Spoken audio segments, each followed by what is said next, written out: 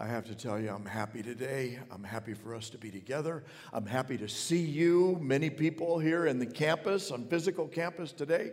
I know at Kendall campus, likewise, we welcome you, but wherever you're joining us, Church Online, not only here in our state, across this state, across the nation, around the world, we welcome you.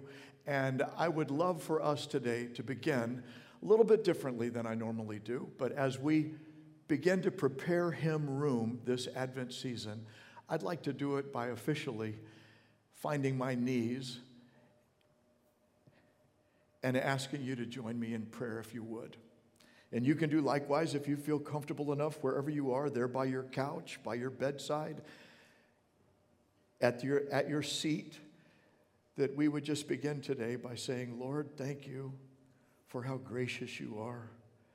How good you are. Thank you that you have promised never to leave us, never to forsake us, always to be with us.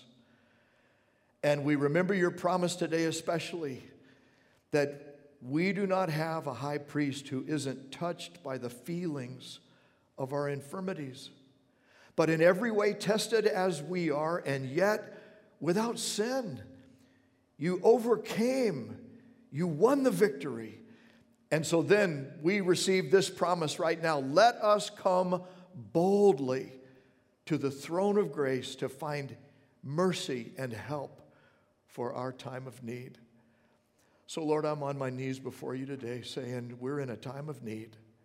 And we're so grateful that your mercy and grace are available. And we invite it now upon every person. We bring our burdens to you and lay them down. We cast our cares upon you because you care for us. We pray for those that are facing physical illness and that are recovering from hardship. We pray for those that are experiencing economic adversity and are just wondering how they're going to cover their expenses. We pray for those that are looking toward their next meal and are feeling very food insecure. Even as we thank you for your provisions for many, that we might share them together and experience your blessing. Right now, Lord, especially for the needs that are unspoken among us. We don't even know how to put them into words, but we bring them to you and we welcome you. We prepare you room, Lord. Make yourself known to us as we make our prayer in Jesus' name. If you join me in the prayer, would you say amen? Amen. Amen. Amen. Thank you. And I am praying. I pray every week for you. I join with a group of intercessors every Sunday morning, and we pray for everybody that is within the ministry of Christ Journey. We pray for churches and homes and schools and hospitals and neighborhoods all across Dade County where we live. We pray for God's blessing to pour out upon the world wherever you live today. And we especially invite it in Jesus' name as we begin this new series, Prepare Him Room. Now, some time ago, I read about a ship in the Pacific Ocean that was crossing the international date line. You know, that's that time boundary that separates two consecutive days. And as they were crossing, it was December 24th when they began their crossing. And as they crossed it, it immediately became December 26th. Because the direction that they were following, they were heading west. As you head west over that line, a day is added to your calendar to keep you current with the rest of the world, which means that everybody on board that ship missed Christmas. No December 25th that year. Missed Christmas Day entirely. Can you imagine? When C.S. Lewis was writing his book, The Lion, the Witch, and the Wardrobe, and helping us to understand Narnia, we were introduced to Narnia under the curse of the White Witch, where it was always winter, but never Christmas. Can you imagine? Now, boys and girls listening, it's like, no way, right? What would we do without Christmas? Well, some of us are imagining that right now, because this year, oh my goodness, lots of us are wondering, what is this crazy year going to mean when it comes to Christmas 2020? Well, I'll tell you, at our house, we're keeping Christmas. We're going to make room for Christmas. We're preparing room for Christmas, and we're going to celebrate now. It's going to be different. It's going to be like no other Christmas, to be sure. But we're saying, thank God for Christmas. When you stop to think about it, there was a time, once upon a time, when there was no Christmas in human history. And then that very first Christmas, when Jesus was born, there was no room for him. I mean, the Gospel of Luke tells us that they laid the baby in a feed trough in a stable because there was no room for Christmas in that inn.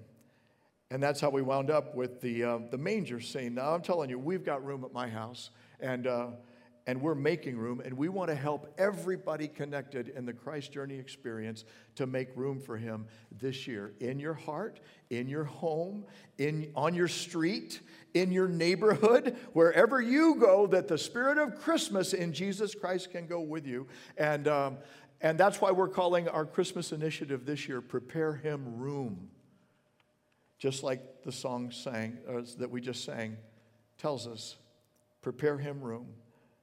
It's going to be inspiring. It's going to be exciting. We're going to make some memories together. And that's the key word, together. How are we going to make it through this pandemic? Would you say with me, together? How are we going to make it through the pandemic? Together. How are we going to survive the economic distress? Together. Are you joining us at home? Kendall Campus, can I hear you? How are we going to turn the page to a new chapter where 2020 is in our rearview mirror? Together. We don't have to go it alone. We're not supposed to go it alone. That's why Christ has called us into community, and that's why we have Christ's journey to make it together. We're in this together, and what's better than that is listen to this. Matthew's gospel, after explaining to Joseph what God was up to with his betrothed, that it's going to be okay for him to take her home as his wife because what's happening in her is conceived of the Holy Spirit. Matthew chapter 1, verse 23, he quotes a prophecy made during the time of Isaiah, 700 years before Christ. I'd like for us to read it out loud together. So wherever you're connecting, take a deep breath. Here we go. The virgin will conceive and give birth to a son, and they will call him Emmanuel, which means God with us. Now, God with us means what? Together. Together. So what Christmas is about is God wants to be with us together because God wants us to be with him together. So Christ's coming means God wants us to be together with him and with each other, which is why God went all this distance, why he came from glory, from eternity into time, why he came from the glory of heaven into the humility of earth. God wants us to be together. The experience of togetherness with him, with one another, it matters. It matters that we are together. Now, even if we're doing it in a different way for a while, so that we're together physically, we're together digitally, we're calling it phygital, that we're just trying to investigate this new space together. Now, with that heart thought in your mind, consider this, and this is nothing new to you. Our world's in trouble, has been for millennia. For centuries upon centuries, and 2,000 years ago, the people walking in darkness saw a great light.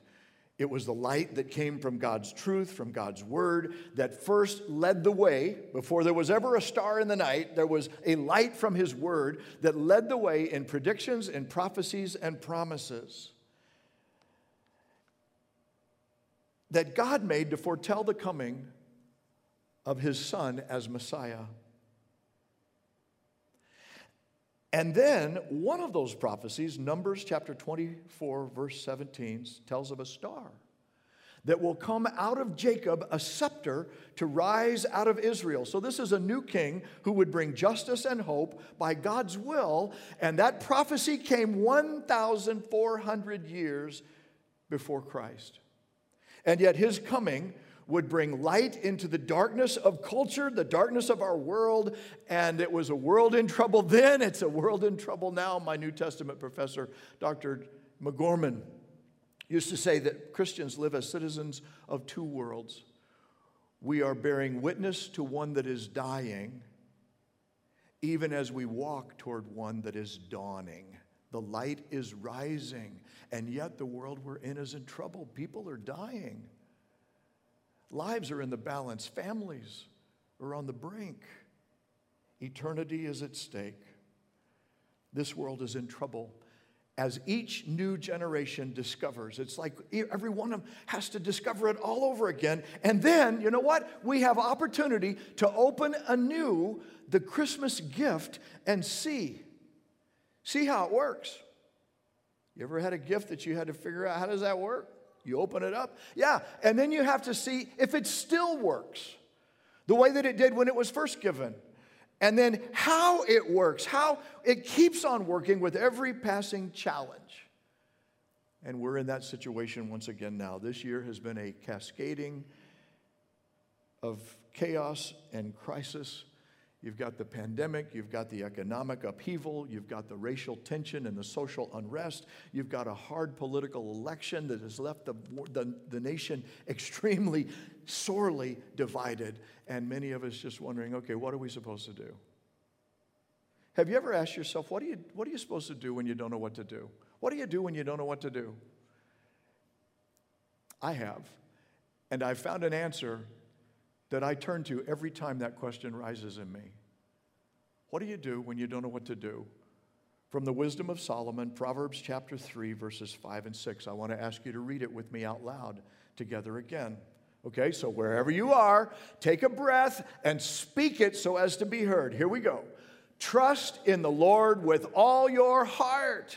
Lean not into your own understanding, but in all your ways acknowledge him, and he will direct your paths. So, listen, moms and dads, I'm telling you, whenever your child wonders, I don't know what to do. What do you do when you don't know what to do? This is one to memorize and to take with you into every day, into every challenge, into every chaotic upheaval. What do you do when you don't know what to do? This is it. It always helps me.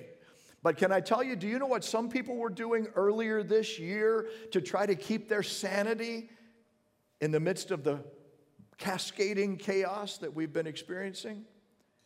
They were celebrating Christmas early. Did you know this? I'm sure you did. Maybe you were part of the ones that were doing it. Hallmark Channel started their Christmas movie marathon in July this year. To bring some Christmas cheer into the 2020 challenge. Can anybody relate to that?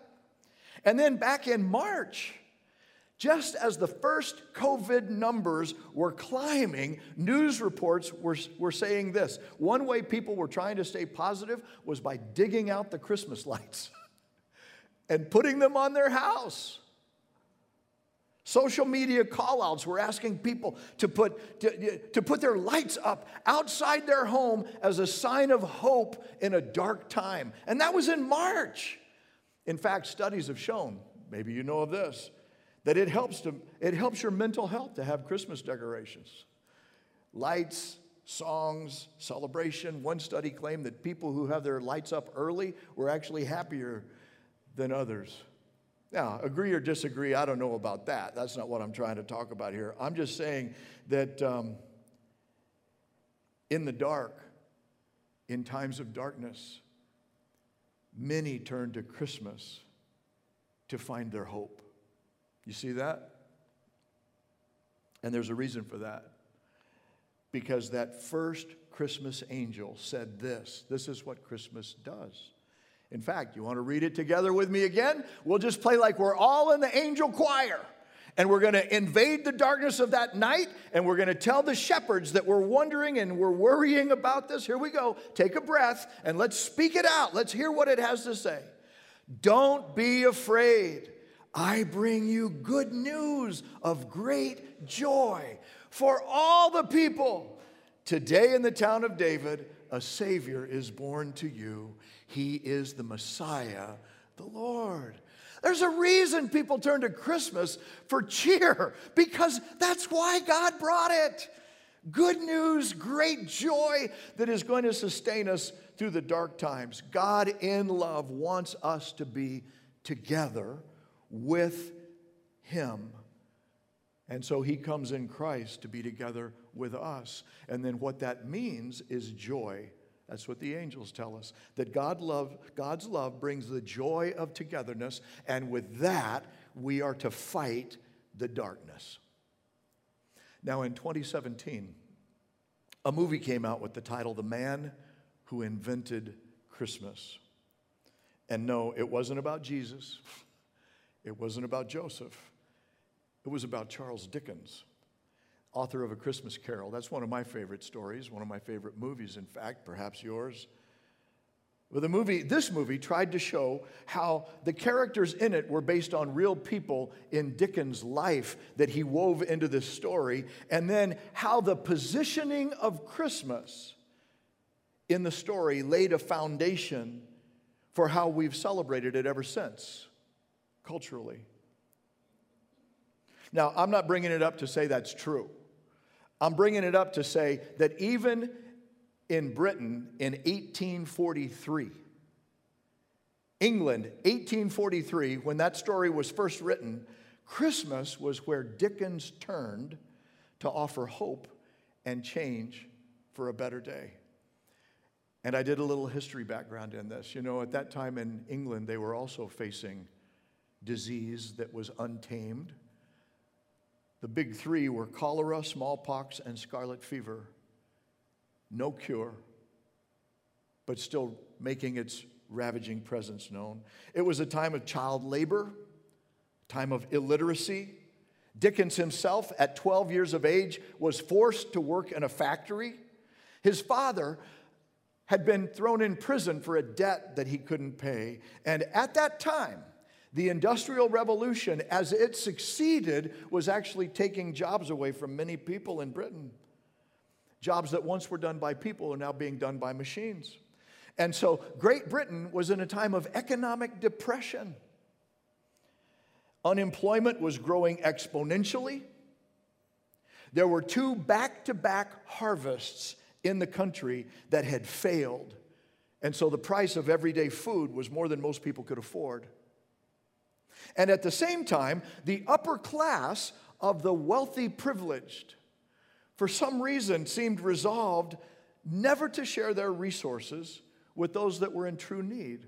And then hard times were made even harder for the poor and the disabled, as was Dickens' nephew, Harry. Harry was the real-life inspiration for Tiny Tim, but unlike Tim, Harry didn't survive. Even though Dickens poured all kinds of money into all kinds of doctors, they couldn't find the remedy for what his illness was. So, Christmas Carol, yeah, it's a story about social change that's needed, but it's also at its heart a story about a change of heart that is needed to spawn a hope that will not be extinguished. And it's that kind of togetherness that Christmas brings. So it's when we get our eyes beyond ourselves, this is the story of Ebenezer Scrooge, and then take a risk for the benefit of others, that change sparks, that we move out of miserliness into mercy, and you wind up with Ebenezer Scrooge and the life change of his life. Now, let me tell you, so he didn't just sit around saying, hey, you know, it'd be nice if I could write a new book and make some money. In fact, times were not easy for Dickens at that time. 3 of his immediate previous titles were not successful, to the point that the publisher said, we're not paying for this. And so Dickens, even though he was having his own financial troubles, came up with a way to cover the expenses so that A Christmas Carol could be put in print. He wrote it in 6 weeks' time, and it was such a tremendous success, it's never been out of print since. Imagine that, 177 years from that type of cultural setting with disease, economic hardship, depression, financial trouble. And then he wants to speak to a culture in need. He's trying to say, if we continue to deny children food, shelter, clothing, education, and medical care, they're going to grow up to be a threat. He was trying to get people's attention to say that. But in contrast, there's also one scene in it where Tiny Tim and his dad, Bob Cratchit, were on their way home from church. And Tim says, Tim, who's disabled and sick, mysteriously sick, he says this, he hoped that people at church saw him that day because he was a cripple. And it might be pleasant to them to remember on Christmas Day who made lame beggars walk and blind men see. Now, his attitude, of course, is totally opposite of Scrooge. Tiny Tim, instead of being absorbed in himself, it makes him feel happy to think that his disability or his suffering could maybe help remind people of Jesus Christ and then make them happier on Christmas Day. Now, Scrooge, on the other hand, he's completely self-absorbed. He never thinks of others. And in the story, here's what Dickens does. He shows the Christ who came at Christmas as the source of hope and togetherness that perhaps could bring us together. And then together we could multiply hope, we could multiply encouragement, even in our troubles. So Timothy's thinking this, maybe my troubles can help people make room to remember what Christmas is really about. Prepare him room. And how are we going to do that together? That's why this year, our initiative is prepare him room. We want to make room for Jesus in your heart, in your home, in your neighborhood, in your life, in your crisis right now. So I want to just tell you some tools. Now, we can't do the work for you, but we can provide the tools, and then you can use them over the next several days, the 25 days from December 1st to December 25th, and prepare him room. First, in your heart, but through your daily time with God. You can join together with me in devotionals that I've put together. There are some 300 Old Testament references predicting, prophesying, promising different aspects of what Messiah would do and look like when he arrives. So I've taken 30 of the key indicators, and I've sized them into the 25 days from December 1st to December 25th that the New Testament authors highlighted.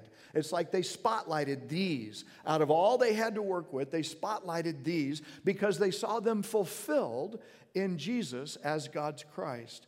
And these promises come from across centuries, dating back 2,000 years before the time of Christ and right up to his birth. So I'm thinking if you haven't accessed this yet, you'll be inspired, you'll be encouraged as you see what God has done to get us together.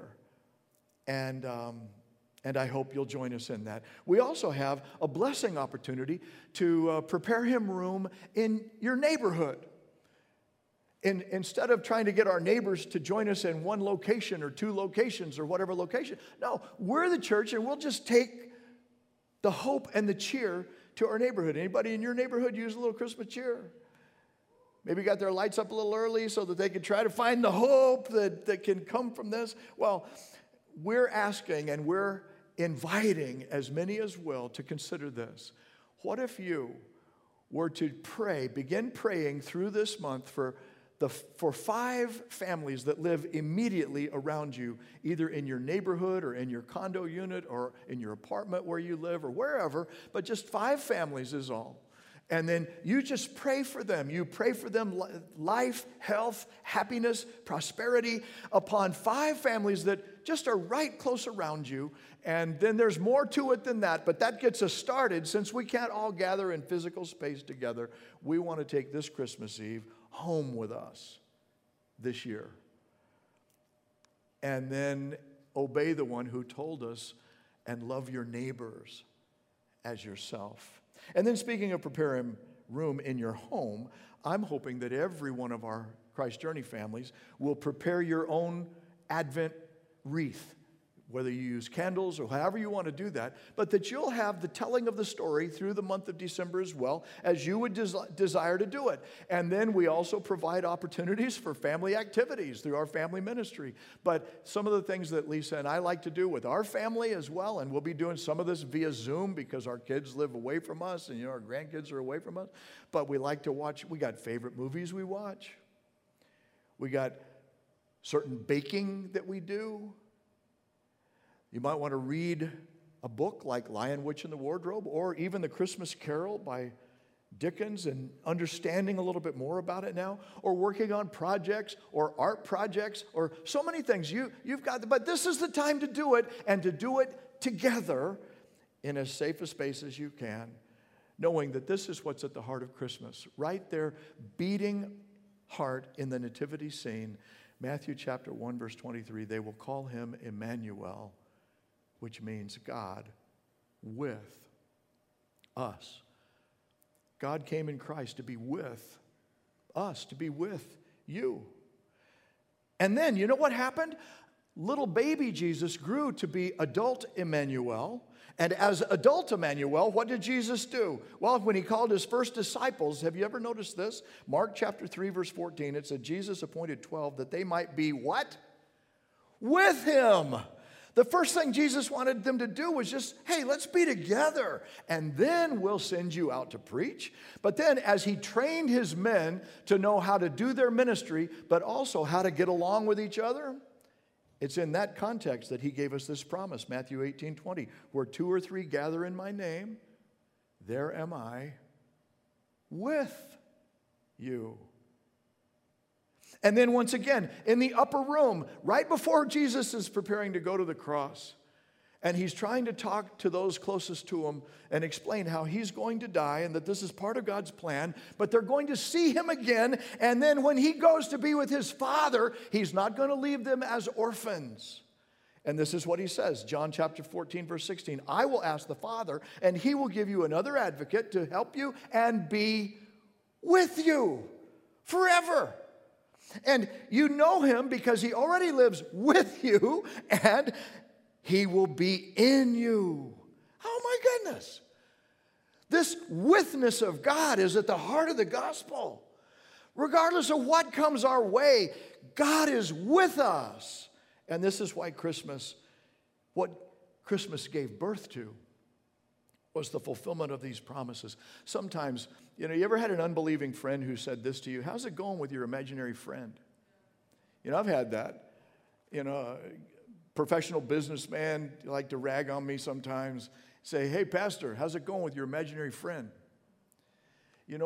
And then you have to have a good sense of humor in order to, but you say, well, I'm so glad you asked, and then can I tell you what he told me this week? But except, one thing, he's not imaginary, invisible, but not imaginary. There's a difference, In fact, that's what God has promised all through his word, that though we don't see him with our eyes, doesn't mean we can't sense him with our spirit. The invisible presence of one that matters most. In fact, Jesus promised. By the way, I guess I want to tell you this. You say, how do you explain that? I can't explain it. How do you explain a rainbow to a person born without sight? But just because you can't explain it doesn't mean it's not real. And that Jesus promised to make it real when we trust him, when we turn to him. Here's his word in Revelation chapter 3. Here I am. I stand at the door and I knock. And if anyone hears my voice, doesn't say, see my presence, does it? Faith comes by hearing. Scripture says. It's not seeing as believing. No. It's those who know how to hear. Then faith can be made sight. And he says, if you hear my voice and you open the door, then I will come in and what? Eat with that person and they with me. God wants to be with us. and with you this Christmas. Would you prepare him room? And let's do it now as we pray. Gracious God, we're humbled to be so loved by you. This is more magnificent than we can put into words.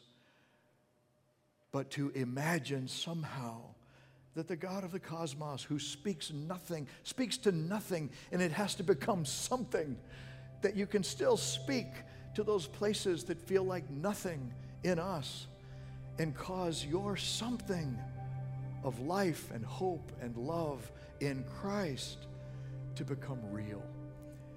And I pray that right now for some who have been just going through the battle, who've been running the race, but who feel weary, who feel fatigued.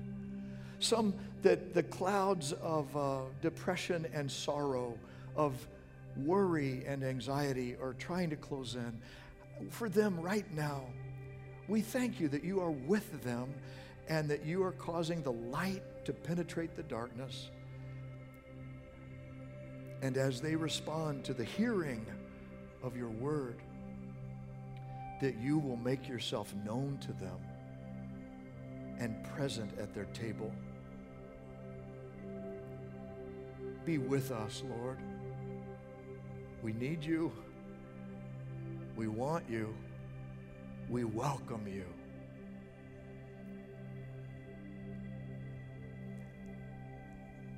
And if this is the first time that you have ever prayed, Lord, be with me. I welcome you. Come into my life. Forgive my sin. Fill me with your Spirit. Thank you for the gift of salvation I have in Jesus Christ. Lord, for those who pray that for the first time, may they have a special sense that you have heard and answered their prayer, and make yourself known to them as their friend. In your name I ask it. Amen.